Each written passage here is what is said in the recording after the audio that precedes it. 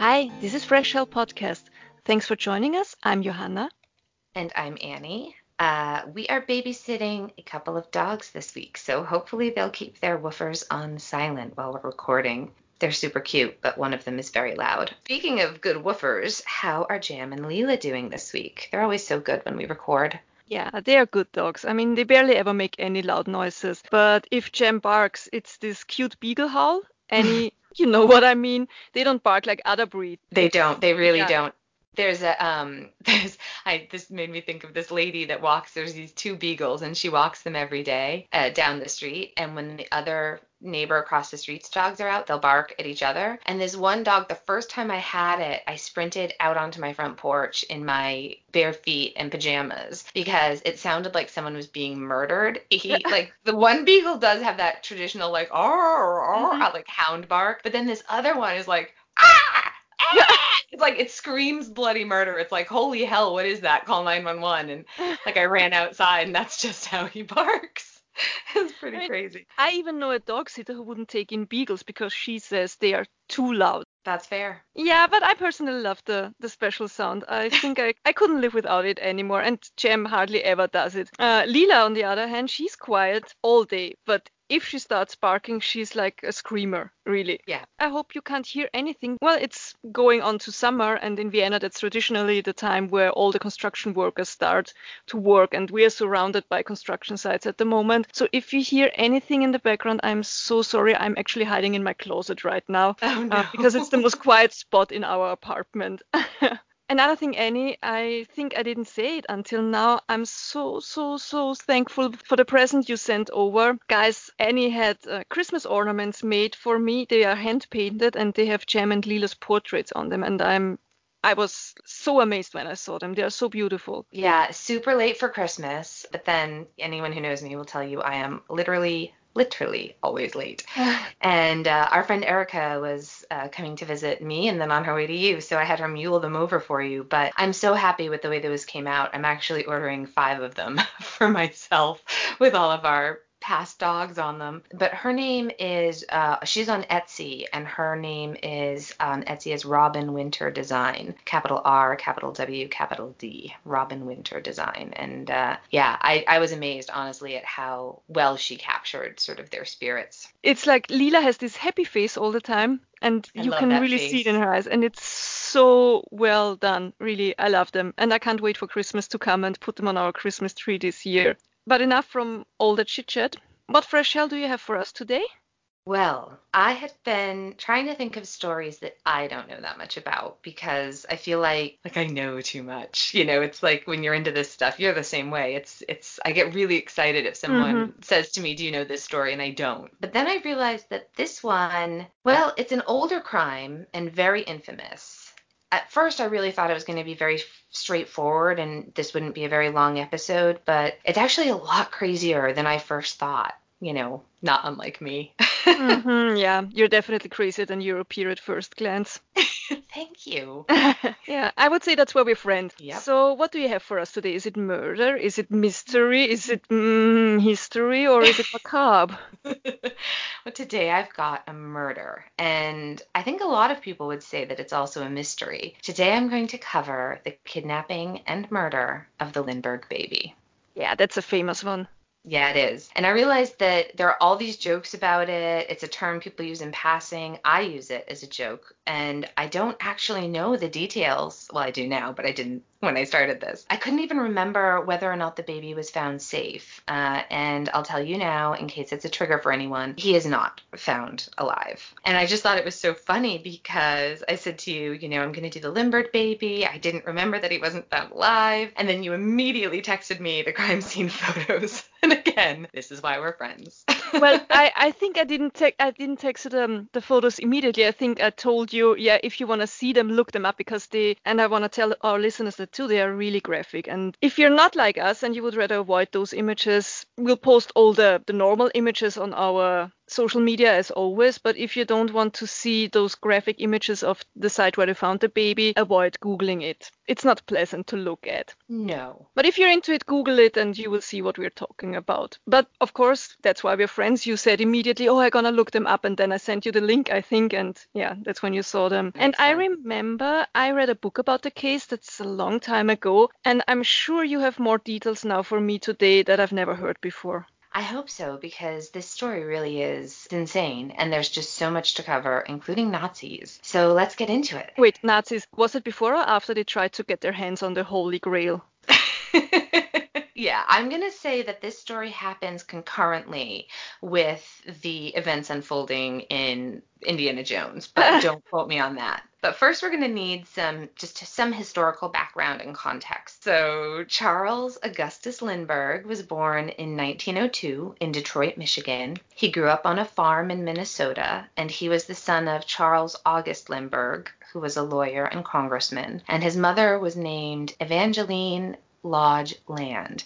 She was a chemistry teacher, and actually when Charles was older, she went back to school and got a master's degree from Columbia, so she's a smart cookie. In childhood, Lindbergh was something of a prodigy when it came to anything mechanical. He loved to take things apart and put them back together. A lot of kids like to do that, but he was really good at it. So it seems like maybe he took after his mom in the brains department there. He attended the University of Wisconsin to study engineering, but he was a lot more interested in the very exciting and still very new field of aviation than he was in his studies. After 2 years, I'm not sure if he actually left school or was asked to leave because he failed out of school. I read both things, but either way, he left school to become a barnstormer, which I'm sure his parents were thrilled with. Okay, so he grew up in a rather well situated family, and he had all those possibilities to become whatever he wants. And he became what exactly? Yeah, a barnstormer. So after the First World War, there was this crazy fad about Americans doing and watching other people do horrifically dangerous stunts. So you had people like riding unicycles on the ledge of a 12-story building, or tightrope walkers with no nets walking between buildings. Barnstorming was the term used for when people did tricks and acrobatics and stunts on the wings of airplanes while they were flying. So Lindbergh was a wing walker. Wing walkers, you'd hear that term a lot. I think Breitling Watches actually still uses wing walkers in their ad campaigns. More than just that, he once did he walked from one plane onto another plane while they were in midair. He parachuted from them. He just did all kinds of stunts and crazy stuff. I actually love it. It's kind of Evel Knievel meets Jackass meets Buster Keaton. And what I love even more is that nowadays all these kids with their smartphones and they take their videos doing some weird stunts, they would shit their pants if they would see what these guys were doing, I guess. Oh, I know. I hate it, actually. It makes me so nervous when people do incredibly dangerous things for no good reason. Like, I could see, like, climbing out on a ledge to save your kid or your dog or whatever. But, like, why? Why are you going to walk on a rope between two perfectly good buildings with no net underneath there? Like, are you trying to kill your mother? Like, why would you do that? It's just, ugh, I don't like it. So anyway, in 1924, let's see, Lindbergh enlisted in the Army, and in 1925, he graduated at the top of his class in the Army's flight training school. Once he completed his Army training, he was hired by the Robertson Aircraft Corporation out of St. Louis to fly the mail between St. Louis? I think it's St. Louis. Do you know? St. Louis. I'm not American. I would say I St. Louis, know. but okay. St. Louis. All right, folks. Sorry. Now I'm not sure. I should have asked my mom. Okay, so anyway, St. Louis and Chicago. And the crazy thing about that was flying the mail, that job had a 75% mortality rate. Okay, wait, so he could leave the army immediately after he graduated, and again afterwards he chooses a job that's extremely dangerous. I'd say there's some kind of theme going on there in his life. Yeah, he definitely has very little regard for his own personal safety. But at that time, the mail was actually delivered, flown by the Army Corps. He was still working for the Army, I think, when he was doing that. And he actually got a reputation as a very cautious and capable pilot. And the name, his nickname, his very famous nickname, Lucky Lindy, was given to him after he was forced to parachute to safety 4 different times, including twice when he was an airmail pilot. Yeah, so I guess those days as a stuntman did really pay off. Yeah, they did. But that's not what made him famous. What brought him crazy worldwide fame was winning the Orteig Prize. So in 1919, a New York City hotel owner named Roger Orteig offered $25,000, which would be about 363,000 US dollars or 322,000 euros today, to the first aviator to fly nonstop from New York to Paris.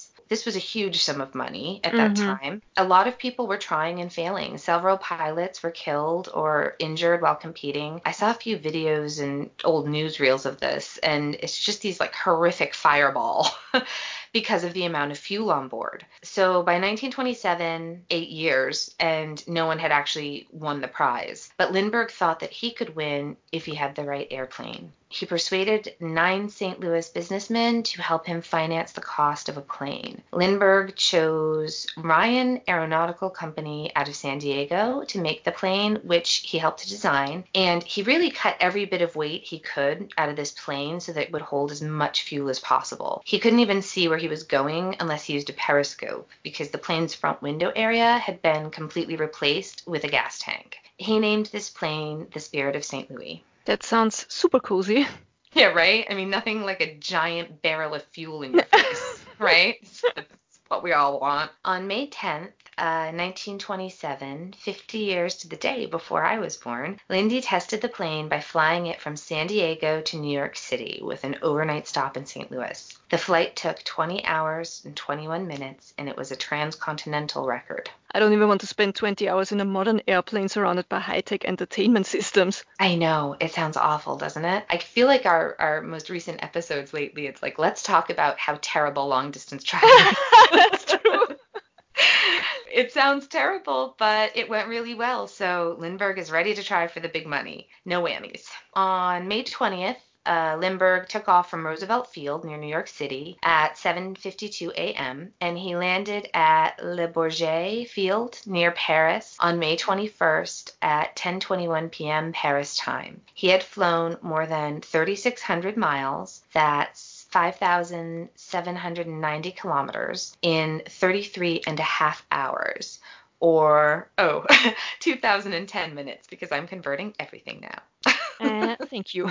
You're welcome. Lindbergh's heroic flight thrilled people throughout the world. When he landed, there were over 150,000 people there to witness it. It was insane. He was grabbed and lifted and hoisted above their heads and was sort of crowd surfing for a while, whether he wanted to or not, while people celebrated his achievement. And we have a photo here we can post of the airfield when he landed. That's super crazy, though. I mean, that's a really long time to not be able to sleep or, go to the bathroom. I tried to find out exactly what he did about that. I thought maybe he'd used a catheter. I kept thinking like, okay, so the key to this flight is cocaine and catheters, right? Both easy in the 1920s, no problem. But all I could find was a story that when Lindbergh was in London, King George V had thrown a party for him, and the king asked him about what he had done. So I found a quote that says, quote, "Now tell me, Captain Lindbergh, there's one thing I long to know. How did you pee?" End quote. So Lindbergh replied that he just felt really sorry for all those Frenchmen who had hoisted him above their heads after the flight. Yikes. I think I told you that I was working as a flight attendant for a few years when I was younger and more adventurous. And after all those years working on airplanes, I have to say I really hate airplane toilets. But hearing this, I'm still beyond thankful that they exist. I know. I mean, does anybody love an airplane toilet though? Really? Or Yeah. maybe people who want to join the Mile High Club. Oh, right. Did you ever encounter anybody doing that when you were Nah, flying? but I was asked about it really on a regular basis. Like asked by men who wanted to know if you wanted to join with them, or just do people do that? Yeah, both. Both. I love it. All right. So back to the flight. This is a huge deal. He was honored with awards, celebrations, ticker tape parades, songs are written about him. President Coolidge gave Lindbergh the Congressional Medal of Honor, and he also got the Distinguished Flying Cross. He is enormously famous around the world. So he's known as Lucky Lindy, also now known as the Lone Eagle, and it's really a household name. I'm not sure actually that there's a modern comparison to his level of fame, just in terms of how well known he was worldwide. By today's standards, he'd be more well known than the Pope, more than Princess Diana. I mean, it's really kind of next level, because you got to remember, this is, again, like you were saying, this is before we had all the forms of entertainment we have now. So it's just huge. So I have an image here of one of the parades for him, and this was just his own parade. You know what? Looking at this picture, they just don't make those awesome parades anymore, do they? You know, the kind of parade where confetti and paper streamers are all raining down on thousands and thousands of people. Not that we ever had those parades here in Austria, but I think you guys in the US, you used to be pretty epic about those. Yeah, the old ticker tape parades. It's just, yeah, I would love to experience that. Might make me go back to see a parade if we hadn't had one like that. You couldn't pay me to go out now and deal with all the crowds. Yeah, But same. yeah, I love all the old footage. It's so good. So in 1927, at the request of the US government, Lindbergh embarked on a goodwill tour. He flew to several Latin American countries, and while he was in Mexico, he met Anne Spencer Morrow. She's the daughter of Dwight Morrow, the American ambassador to Mexico, and one of the wealthiest men in America. Anne is beautiful, well-educated, and loaded. And they were married in 1929 in a private ceremony at her family's estate in Englewood, New Jersey. He taught her how to fly, and they went on a lot of flying expeditions together all over the world. They charted new routes for various airlines. And in 1930, she was the first American woman to get a glider pilot license. She sounds like a catch, and she seems to be the perfect girl for Lucky Lindy. Yeah, she's pretty amazing. She's also a very accomplished author. We'll talk a little bit more about that later, because you might think that she really got a prize for her spouse when she married the Lone Eagle, but I think really he was the lucky one again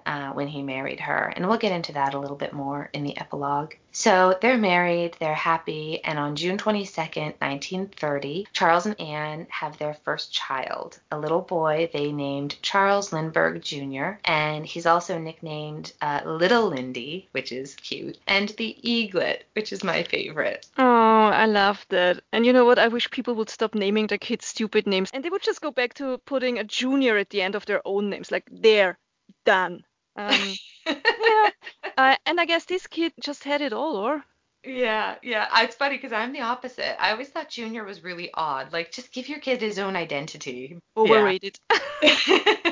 So you would think this kid had it all, but now we're in the middle of the Great Depression. Now, he's not suffering, but the rest of the country really is. And the very, very posh lifestyle the Lindberghs lead is constantly in the tabloids. Colonel Lindbergh, he's a colonel now, he builds a home for them on a 390-acre estate in a remote part of New Jersey near Hopewell. It was really hard to find, so the tabloids couldn't get to them or just wouldn't bother. And it had enough land for a private runway. And while construction was still happening in parts of the house, they spent weekdays at his family's estate in Englewood, New Jersey, and they'd spend the weekends at the new house. A private runway. So he's the John Travolta of his days. Yeah, so much bigger than Travolta, though. But he also does make some questionable lifestyle choices, beliefs-wise. But Yeah.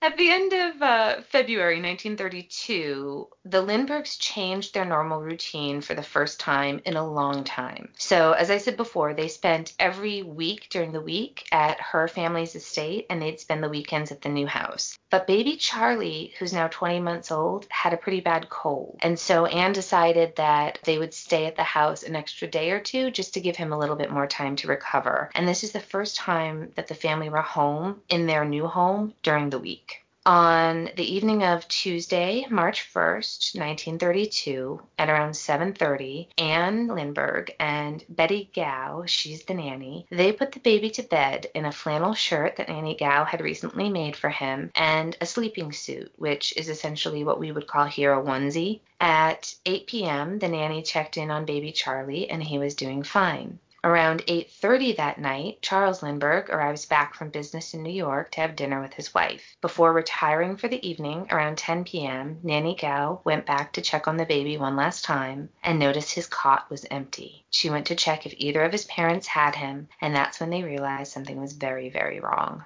Well, that's when they realized the baby was in fact gone. When he was questioned later, Lindbergh, who was in the room below the nursery, recalled having heard a noise around 9:15 that sounded to him like a crate falling on the floor in the kitchen, but he didn't investigate the noise at the time. You know, that's something that would never ever happen in my house. You know that my husband is a military man, and whenever there's a noise somewhere, especially after dark, my husband always goes to investigate. My husband does too. Not always, because our house makes a lot of weird noises. Yeah, true. But every once in a while, there'll be a noise where it's like, what was that? And then, yeah, he goes to investigate. So I agree. I think it's very strange that he did not investigate at the time when he heard that sound. But he does go up and he searches the nursery himself. He sees a note on the windowsill, which he did not touch, which is smart. And then he exclaims to everyone that the baby has been kidnapped. He tells the caretaker of the house to call the police at 10:25 that night. And then he grabbed his rifle and made a quick inspection of the grounds. So news of the kidnapping spread very quickly, and the estate was soon overrun with police and reporters. Lindbergh then contacted his close friend and lawyer, Colonel Henry Breckinridge, who arrived to assist with the investigation. When the police arrived, a search revealed footprints outside the nursery window, but unfortunately, because so many people had been there and no one immediately made a plaster impression of these footprints, they ended up being trampled over and lost forever. It's always the same in those old-timey cases. They have no common sense about how to handle a crime scene, but then, on the other hand, to be fair, this is still happening nowadays. Madeleine McCann, anyone? I know. It was a complete zoo. And so this later raised a lot of questions about the quality of the initial police investigation. But the police were just so in awe of Lindbergh that they allowed him to control the development of the case, which I really don't think would have happened with anyone else. So they did find some other evidence during the search, though. There were traces of mud on the floor of the nursery. They found a chisel and they found a broken ladder. The ladder was unique. It was homemade and it was made in 3 sections, which were sort of nested together for carrying. So it's sort of a telescopic 3-piece nesting ladder. And so 2 sections of the ladder had been used to reach the baby's window. And they could tell this because there were some scrapes on the right side of the window on the exterior of the house. One of the 2 sections of that ladder had been split. So the wood broke a little bit where it had joined the other piece. And they thought that the ladder had broken when the kidnapper or kidnappers had used it. There was no blood anywhere in the nursery. There also were no fingerprints, not even the fingerprints you'd expect to find, like the nannies and the mothers. There were no fingerprints at all. It was clear that the room had been wiped down. The Lindbergh family also had a little Boston Terrier named Wagoosh. He was reported to be a very neurotic and yappy dog who barked at any strange sound or person, which is very much like our tiny little Princess Sophie that we're watching this week. So for me, this is just very strange because the dog never barked at all that night. This is indeed super strange. I mean, it would not be strange for our dogs, because Jem and Lila, they would actually sell me for a bite from a Leberkäse-Semmel. Did I ever tell you the story when our weird but ultimately harmless neighbor once crawled into our garden in the middle of the night? No. Yeah, he had his satellite antenna is facing our garden, and he apparently crawled in to fix it in the middle of the night. That was shortly after we moved here, so the dogs, they didn't really know him. Yet they made not one sound, nothing. But I guess for the screaming Boston Terrier, it seems really unusual to not bark all of a sudden. What did the ransom note say? The ransom note was dusted for prints. There was nothing there. And then we are going to upload, I sent you pictures of the ransom note because there's a lot to talk about with this note. So I'll read it first and then we'll discuss. So the note says, quote, "Dear Sir, have $50,000 ready.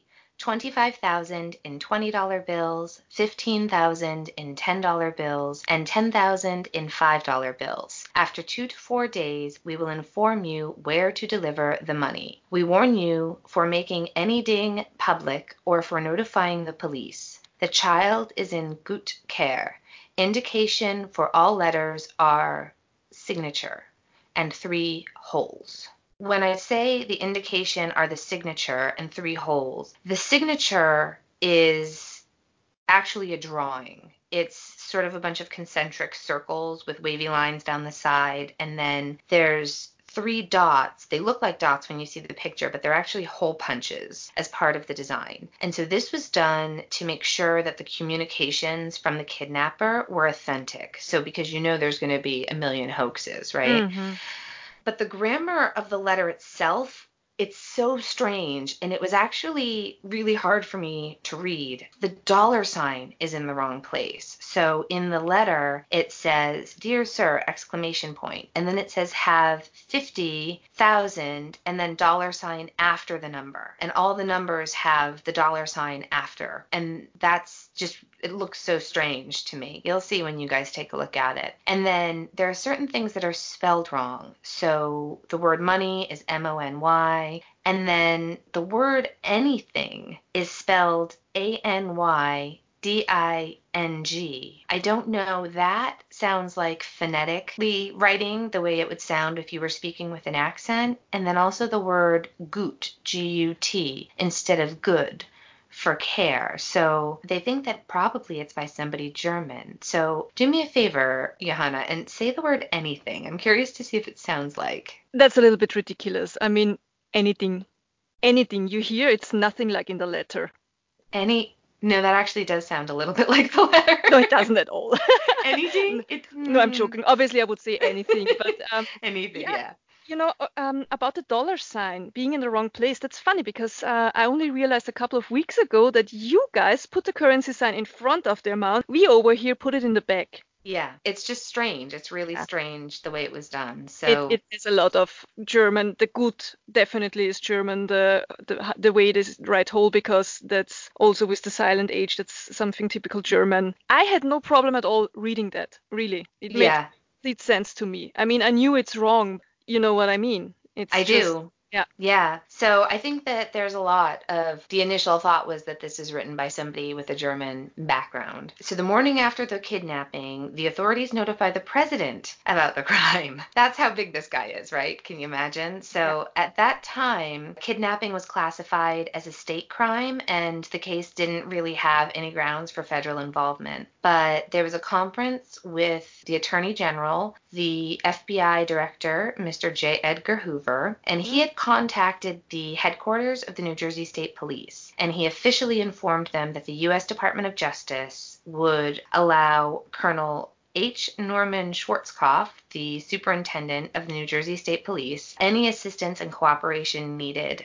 He told the police that they could call upon the Bureau for anything at all that they required to help them solve the case. The FBI, the Bureau of Investigation, which would later be the FBI, was kind of, I'm using those two terms interchangeably, was authorized to investigate, and the U.S. Coast Guard, the U.S. Customs Service, the U.S. Immigration Service, and the Washington, D.C. Police were all told that their services might be required. Can you imagine? Yeah. For one missing baby. I mean, That's don't get me huge. wrong. I'm not saying it's not important that a baby was missing, but They it's wouldn't do it for unthinkable. any other baby. No, no. New Jersey officials announced a $25,000 reward for the safe return of little Lindy, and the Lindbergh family offered an additional $50,000 reward of their own. At this time, so the total reward was $75,000, which is the equivalent of about 1.4 million US dollars today. Wow. So, yeah, a ridiculous amount of money because the nation was in the middle of the Great Depression.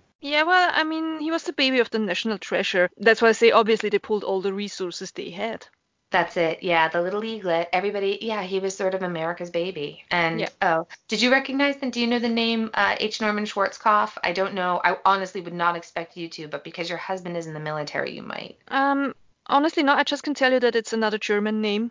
Yeah, so his son, Herbert Norman Schwarzkopf Jr., was also known as Stormin Norman, and he was the general in command of coalition forces in the first Gulf War under the first President Bush. You know, the good one. So, although these days the second Bush isn't looking so bad. You see, it's all relative in the run of time. It really is. This is interesting. So Lindbergh believed that his son was in the hands of professional kidnappers. He thought maybe it was the mob. The police, however, didn't think this was the case. They believed that a family employee had to be involved in some way. And the reason they thought this was that the ransom was relatively small, considering how much the family was worth. And they thought there had to be some insider knowledge involved, like the exact location of the nursery and the fact that the Lindberghs had made a last-minute decision to extend their weekend stay because they weren't supposed to be there in the first place. And then Lindbergh and Breckenridge really discouraged the police from active investigation. They just wanted to meet the demands the kidnappers had made, and they really thought that was the best way to secure the release of the baby. And I get that. $50,000 is nothing to this family. They just want their kid back. Okay, and do the police agree? No. So, despite being asked to stay out of it and let them just pay the ransom, household and estate employees were vigorously questioned. They were deeply investigated, and Colonel Lindbergh, though, he doesn't want to wait. He doesn't want the police to take their time and investigate and figure it out. He just wants to pay the ransom and get the baby back. So, he asked his friends to communicate this publicly to the kidnappers, and they made widespread appeals for the kidnappers to begin their negotiations. So all of his friends are saying, publicly, this is just everywhere in the news. They're going to pay the ransom. Just tell them where to pay the ransom. The same day, the day after the kidnapping, from his cell in the Cook County Jail in Chicago, Scarface, Al Capone, offers an award of $10,000 for information that would lead to the capture of the kidnappers and the baby's safe return. Wait, what? The Al Capone offered a reward? Yeah, the Al Capone. So the gangster had been in jail for 3 or 4 months after being sentenced to an 11-year sentence in the state penitentiary for income tax evasion, and his case was on appeal. So in the Washington Post, March 11, 1932, he's quoted as saying, quote, "I know how Mrs. Capone and I would feel if our son were kidnapped, and I sympathize with the Lindberghs," end quote. But compassion, I don't think, was the only aspect of his offer. He just really wanted to get out of prison. So he asked for a temporary release from jail in order to use his influence to search out the abductors. And then there was a March 3rd, 1932 article in the Los Angeles Times that said, quote, "If I were out of jail, I could be of real assistance. I have friends all over the country who would aid in running this thing down," end quote. Now that you mention it, it always makes me laugh when I remember that in the end, they only got him for tax evasion. I know, me too. I love it. At least they got him. Yeah, true. So, and then after police completely ignored his initial offer to help, Al Capone then made a whole bunch more pleas over the course of the next 2 months. He even offered to put up $200,000 bail, and he offered to swap places with his younger brother in jail so that they could hold him as a hostage so that he could be freed on bond. It's crazy. Despite how bonkers this is, his proposals to save the Lindbergh baby made it to the Senate floor. Some senators speculated that the baby was kidnapped by an associate of Al Capone just for the premeditated purpose of getting old Scarface out of the slammer. I don't know, though. I mean, I can see somebody might come up with this theory, but it seems so unlikely to me. They didn't let Capone go, right?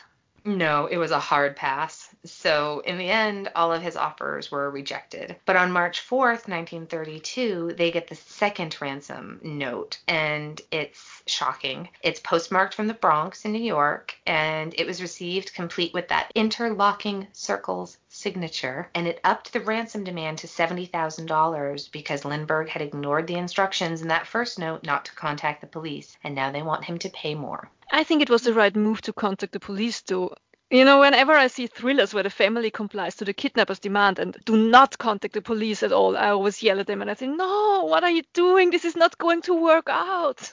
Yeah, I know. You just really always want to call the police in this sort of situation. And this is actually the beginning of an epic exchange of ransom notes. It's crazy. So the third ransom note was received by Colonel Lindbergh's attorney. He got it on March 8th. That ransom letter informed them that anybody appointed by the Lindberghs would not be accepted, and they requested that there be a note placed in the newspaper. That same day, as they got that note. 72-year-old man named Dr. John F. Condon. He's a retired teacher, and this has to be a quote from another source, but I have self-proclaimed civic advocate. So whatever that means. We know what that means. He's the guy who wrote letters every week to the editor of the paper, right? You know, the guy who just has an opinion about everything and writes all the time. And some of those guys are great. There are certain names I recognize when I read the letters to the editor, but he's one of them. He enters our story, and I find this so bizarre.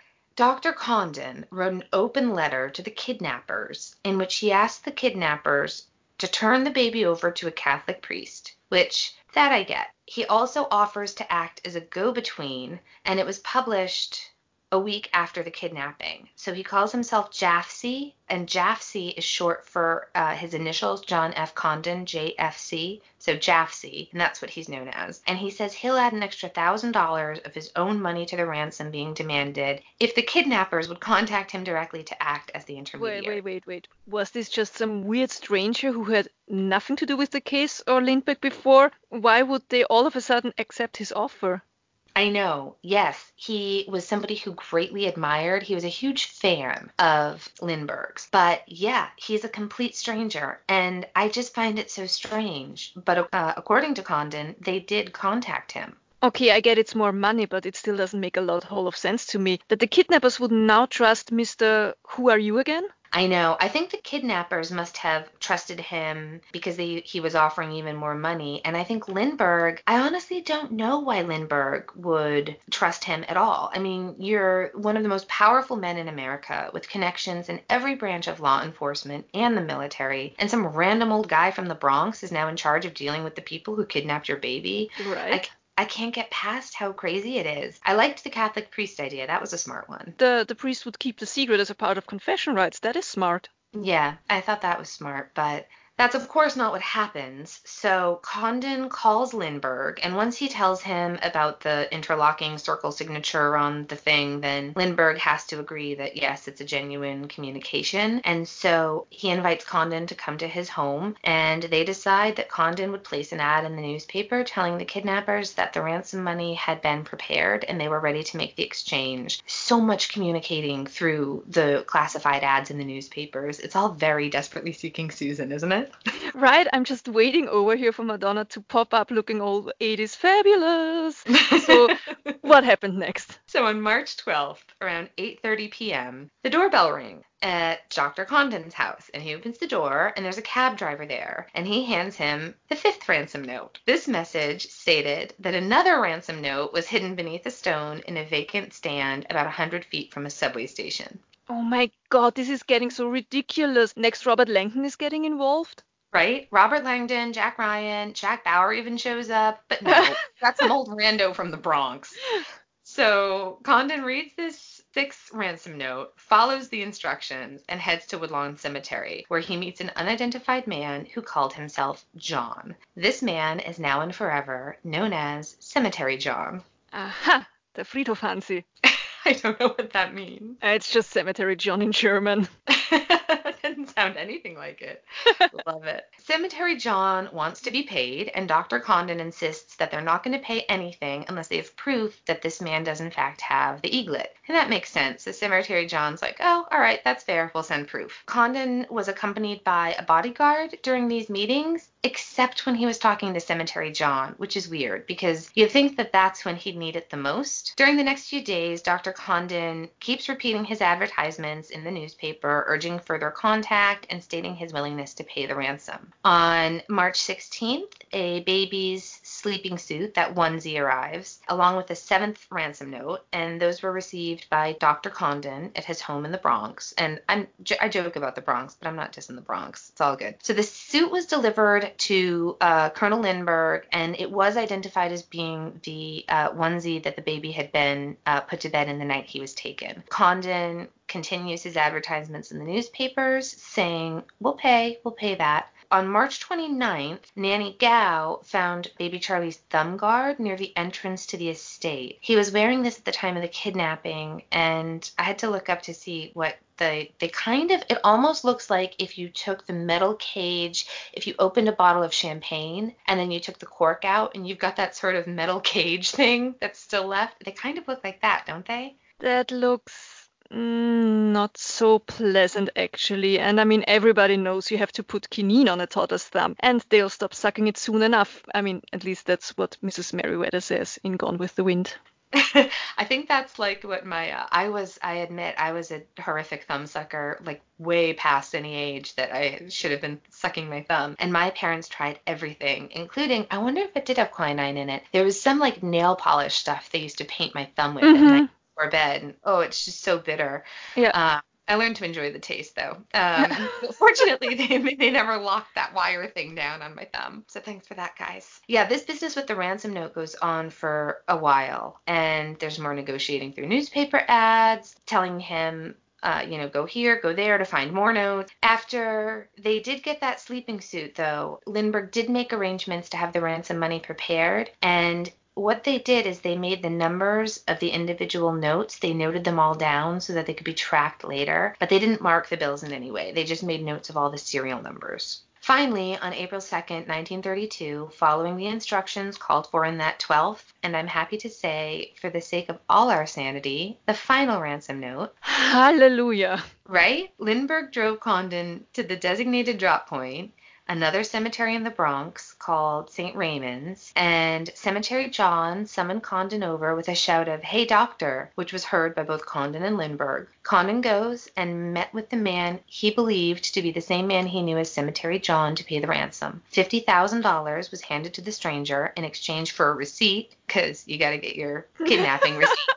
Got to save those for tax time. And the 13th note, which was not a ransom though, but there was one more note, containing instructions that the baby could be found on a boat named the Nellie, located near the island of Martha's Vineyard off the coast of Massachusetts. Lindbergh gets in a plane and he flew for more than 2 hours over the area described in the note, and again the next day, but he never found it, and he was forced to admit they'd been tricked and they were back to square one. But they had the Eaglet sleeping suit. You mean they made everything up and they didn't even have Lindbergh Jr.? Yes, that's right. That's exactly right. I know, it's awful. On May 12th, 1932, a delivery truck pulls over so that his assistant can go into the woods to relieve himself. It's there, about 4.5 miles southeast of the Lindbergh home, 45 feet from the highway, near Mount Rose, New Jersey, and this poor man, Mr. William Allen, finds the body of the Lindbergh baby, and they immediately call the police. So the body was found face down and had been severely damaged by both time and animal activity. So there was a lot of decomposition. The baby was missing parts of the left leg and hand that were probably taken off by scavengers. Because of decomposition, it wasn't possible to immediately say whether the victim was male or a female. But the next day at the morgue, the body was positively identified by Lindbergh and Nanny Gao as Charles Lindbergh Jr. The identification took less than 3 minutes and was based on a small deformity of the toes on the remaining right foot and an article of clothing found with the body. It was the sleeping shirt that the nanny had made, and she had made it, so she recognized it as, the one she had made. They also counted the number of teeth the baby had. I thought it was interesting that the baby's pediatrician, who also went to identify the body, claimed that there was no way he could possibly be certain that the baby was Charles, given the extent of decomposition. I think it's nearly impossible to say for sure that this is your baby by looking at it for a few minutes, at least not in the state this body was in, don't you think? I do. I know. And it's hard because on the one hand, you can understand. So if that is your baby and it's this badly decomposed body, that's got to be just such a difficult thing to look at. So you could understand why they just they're not going to waste any time, right? They're going to, do it as quickly as they can. But the identification just isn't that detailed. I mean, the autopsy that was conducted was very brief. It was less than a page of information. We'll post a copy of it. Maybe most significantly, though, the coroner's examination showed that the child had been dead for about 2 months and that the death was caused by a blow to the head. Wait, but that means Charles Lindbergh Jr. had been killed right away, maybe even immediately after the kidnapping. I mean, seeing how close the Lindbergh residence was. So all of this back and forth all the time, that was a scam. Yeah, it seems like it. All of that cat and mouse games with the ransom notes and the choose your own adventure bullshit, and the baby had been dead the whole time. It's awful. I mean, that's really fucking disgusting. Those poor parents. But at least they had the body and could start to get closure. Was there a huge funeral with thousands of guests attending? No, I thought there would be too. So Lindbergh ordered an immediate cremation and the ashes were scattered into the Atlantic Ocean. So yeah, they didn't do anything. Isn't that Weird. It's weird. I know. I think it's really strange. It just doesn't make any sense to me why they would not do anything. And I think that's probably a good place to stop for today. And next week, we'll cover the investigation, the arrest, the trial, and some of the conspiracy theories surrounding this case.